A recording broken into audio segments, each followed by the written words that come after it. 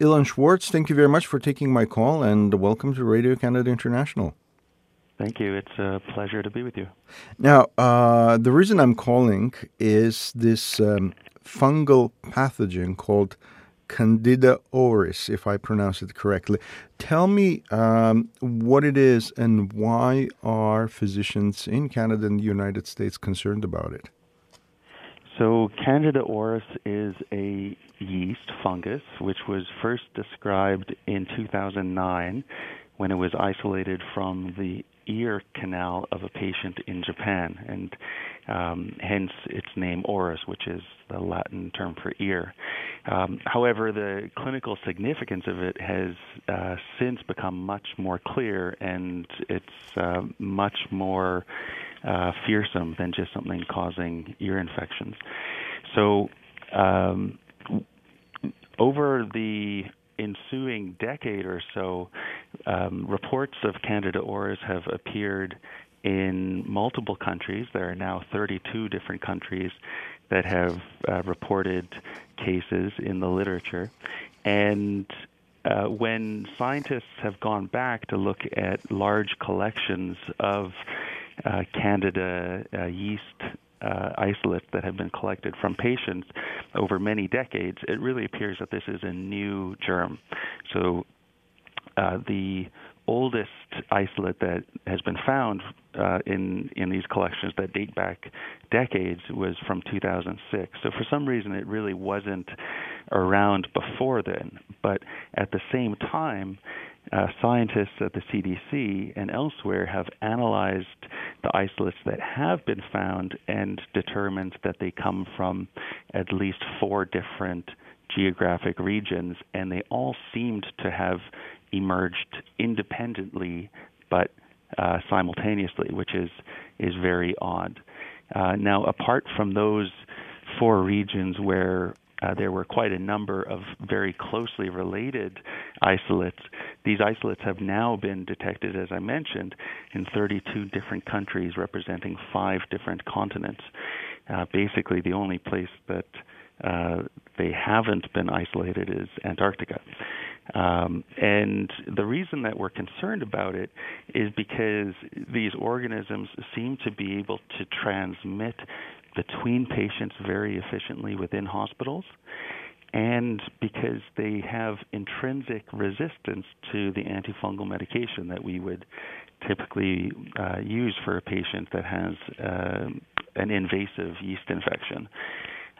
So it is quite alarming, the rapid spread of this organism.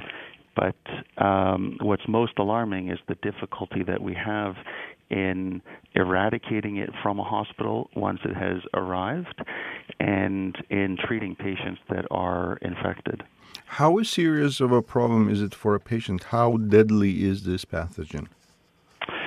So the patients that become infected with Candida auris are patients that are already quite sick. So generally, these are patients that are admitted to intensive care units for other reasons. Often it's because of pre-existing problems like cancer or sometimes surgery. So these are patients that generally have been in the hospital already for a long time. They end up in the intensive care unit. They've been exposed to a lot of antibiotics, and they have generally catheters or IV tubes that are going into their veins. Now, these patients are also at risk for other infections, including other yeast infections caused by related but different members of the Candida family. So these are patients who already are quite sick, and in fact, the risk factors for Candida auris are no different than risk factors for other Candida infections, with the exception of perhaps having traveled and received health care abroad. Now, those patients already, in these patients, the Candida infections, whether it's Candida auris or another more garden variety Candida, is a very serious finding, and generally these patients do very poorly. The mortality rate is about 30 to 40% in patients in whom the yeast is in the bloodstream.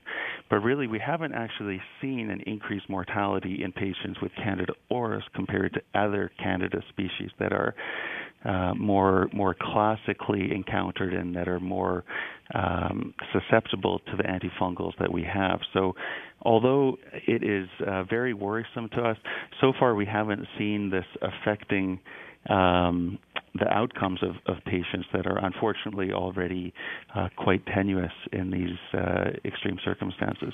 Now, 30 to 40% mortality rate, that's almost as high as Ebola. It is almost as high as Ebola. It's obviously a lot less acute than Ebola. We're not talking about someone who's out in the community and perfectly healthy and feeling well, who all of a sudden, succumbs to an illness. We're talking about people who are already very sick, have had, many months in the hospital and already probably have a fairly high mortality just being selected for based on who becomes infected. Mm-hmm. But for sure, having a Candida infection is a very bad thing. That's an invasive Candida infection. We're not talking about things like vulvovaginal thrush or oral thrush, which are very common and really of no significance in terms of limiting someone's lifespan. But if you have these germs that are in your bloodstream, then these patients, of course, do very poorly. And whether it's a direct effect of the fungus or if it's the fact that these are already patients who are very sick, whether it's from an underlying cancer or an underlying complicated bowel surgery, these things haven't been entirely teased out yet. But for sure, it is not a good thing to be infected with these organisms. Now, interestingly, when you bring up the comparison to Ebola, the point person at the CDC for Candida auris, named Tom Chiller, had pointed out at a recent fungus infection conference that the infectiousness of Candida auris approaches that of Ebola. So compared to other Candida species that we encounter commonly in the hospital, what's really got us concerned about this one is the way that it transmits between patients. And so although the comparison to Ebola on its face is not really entirely fair, there are in fact a lot of similarities in the sense that this is a very highly transmissible pathogen in the right circumstances, and certainly it does have a high case fatality rate. But again, that is similar to other infections with other yeast germs that doesn't have people up in arms. Now, do we understand how it gets transmitted from one patient to another? So generally, the germ is contaminated from the skin of patients who become colonized, and that becomes transmitted to the environment. So this is the hospital room, the various appliances and various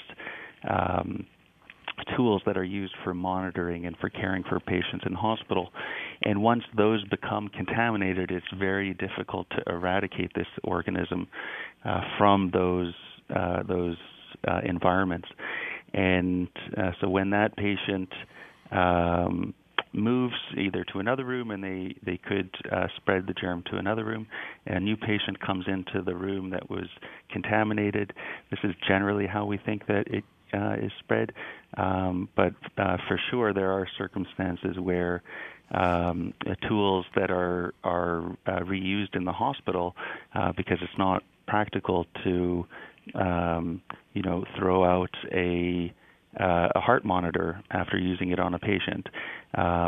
When these are used between patients, there is a concern about a spread. Now, there is a process for decontamination of any tools that touch one patient and are going to touch another, but because of the particular hardy nature of Candida auris, we have seen outbreaks around the world where these protocols aren't adhered to very closely. So we had a patient in Canada identified. How many cases are you aware of so far? So there have been at least 19 patients in Canada since 2012 that have been infected. So in most of these circumstances, these were isolated cases. So there was a patient who came into a hospital with the infection and didn't transmit it to anybody else. The normal routine procedures for caring for patients was able to decontaminate any devices that may have been used, and there was no transmission. And we really only identified some of these cases in retrospect in 2017 after there was more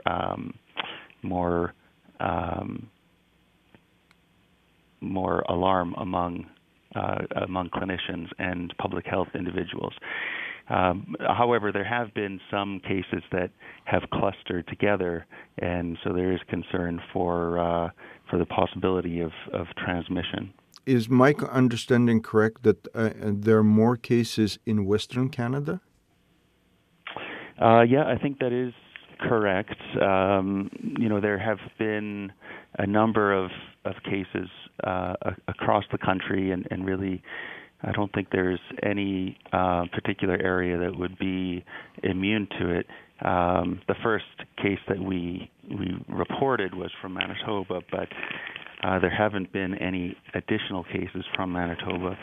There have been a number of cases reported from British Columbia, and I think that's where there's a lot of concern because of patterns that we saw before with other multi-drug resistant germs, particularly bacteria, that followed similar epidemiological routes in that they had already set up shop in other countries that had perhaps less judicious use of antibiotics and less appropriate infection control procedures. And in those countries, there has been a proliferation of these organisms. And so particularly in British Columbia, where there are a lot of patients who may have been exposed to healthcare institutions in other countries, there was a concern, years ago about particular drug-resistant bacteria that could be introduced from those settings, and in fact, that is something that was observed. So this is the major concern for Candida auris, because a lot of those germs sort of run together because there are similar risk factors in the use of antibiotics and in the use or lack of use of infection control precautions in particular countries. Now, what's being done in Canada to kind of get ahead of this problem? So there is leadership through the National Microbial Laboratory and through a group of doctors and public health officials at hospitals across Canada in order to be able to monitor this. There's a pre-existing network of provincial laboratories that are able to identify drug-resistant organisms and can communicate with and refer these isolates to the National Microbial Laboratory in Manitoba, and they're leading the charge in terms of monitoring these organisms and making sure that there aren't incidences where there are an unusual number isolated from a particular area that would require an intervention in terms of having another look at the infection control practices. So there was recently what we call a point prevalence study, where we looked at different hospitals across the country, and we looked at patients that were admitted to these hospitals to see if any of them were colonized with Candida auris. And there's going to be continuing efforts like this going forward to try to get ahead of it. And certainly the spread of this organism has been very slow. We hope that it stays this way, or that we're able to really nip it in the bud. But it is something that public health officials have a close eye on. What's your message then to the general public? So certainly there's no reason to be alarmed right now. For doctors and for public health officials, there is a reason to be cautious about this organism and to be aware of it. At the end of the day, we want people to be able to use hospitals when they need them. So this should certainly not dissuade anyone from seeking appropriate care. But it is something that doctors need to be paying attention to, and particularly public health officials and infection control practitioners, and something that we'll have our eye on. But this organism really doesn't pose any additional risk beyond the germs that are already circulating in Canada. So it's concerning from a epidemiological perspective, but it shouldn't be something that should alarm the general public. Well, thank you very much. I really appreciate you taking the time to speak about this and explain this to us. It's a pleasure. Thank you for having me.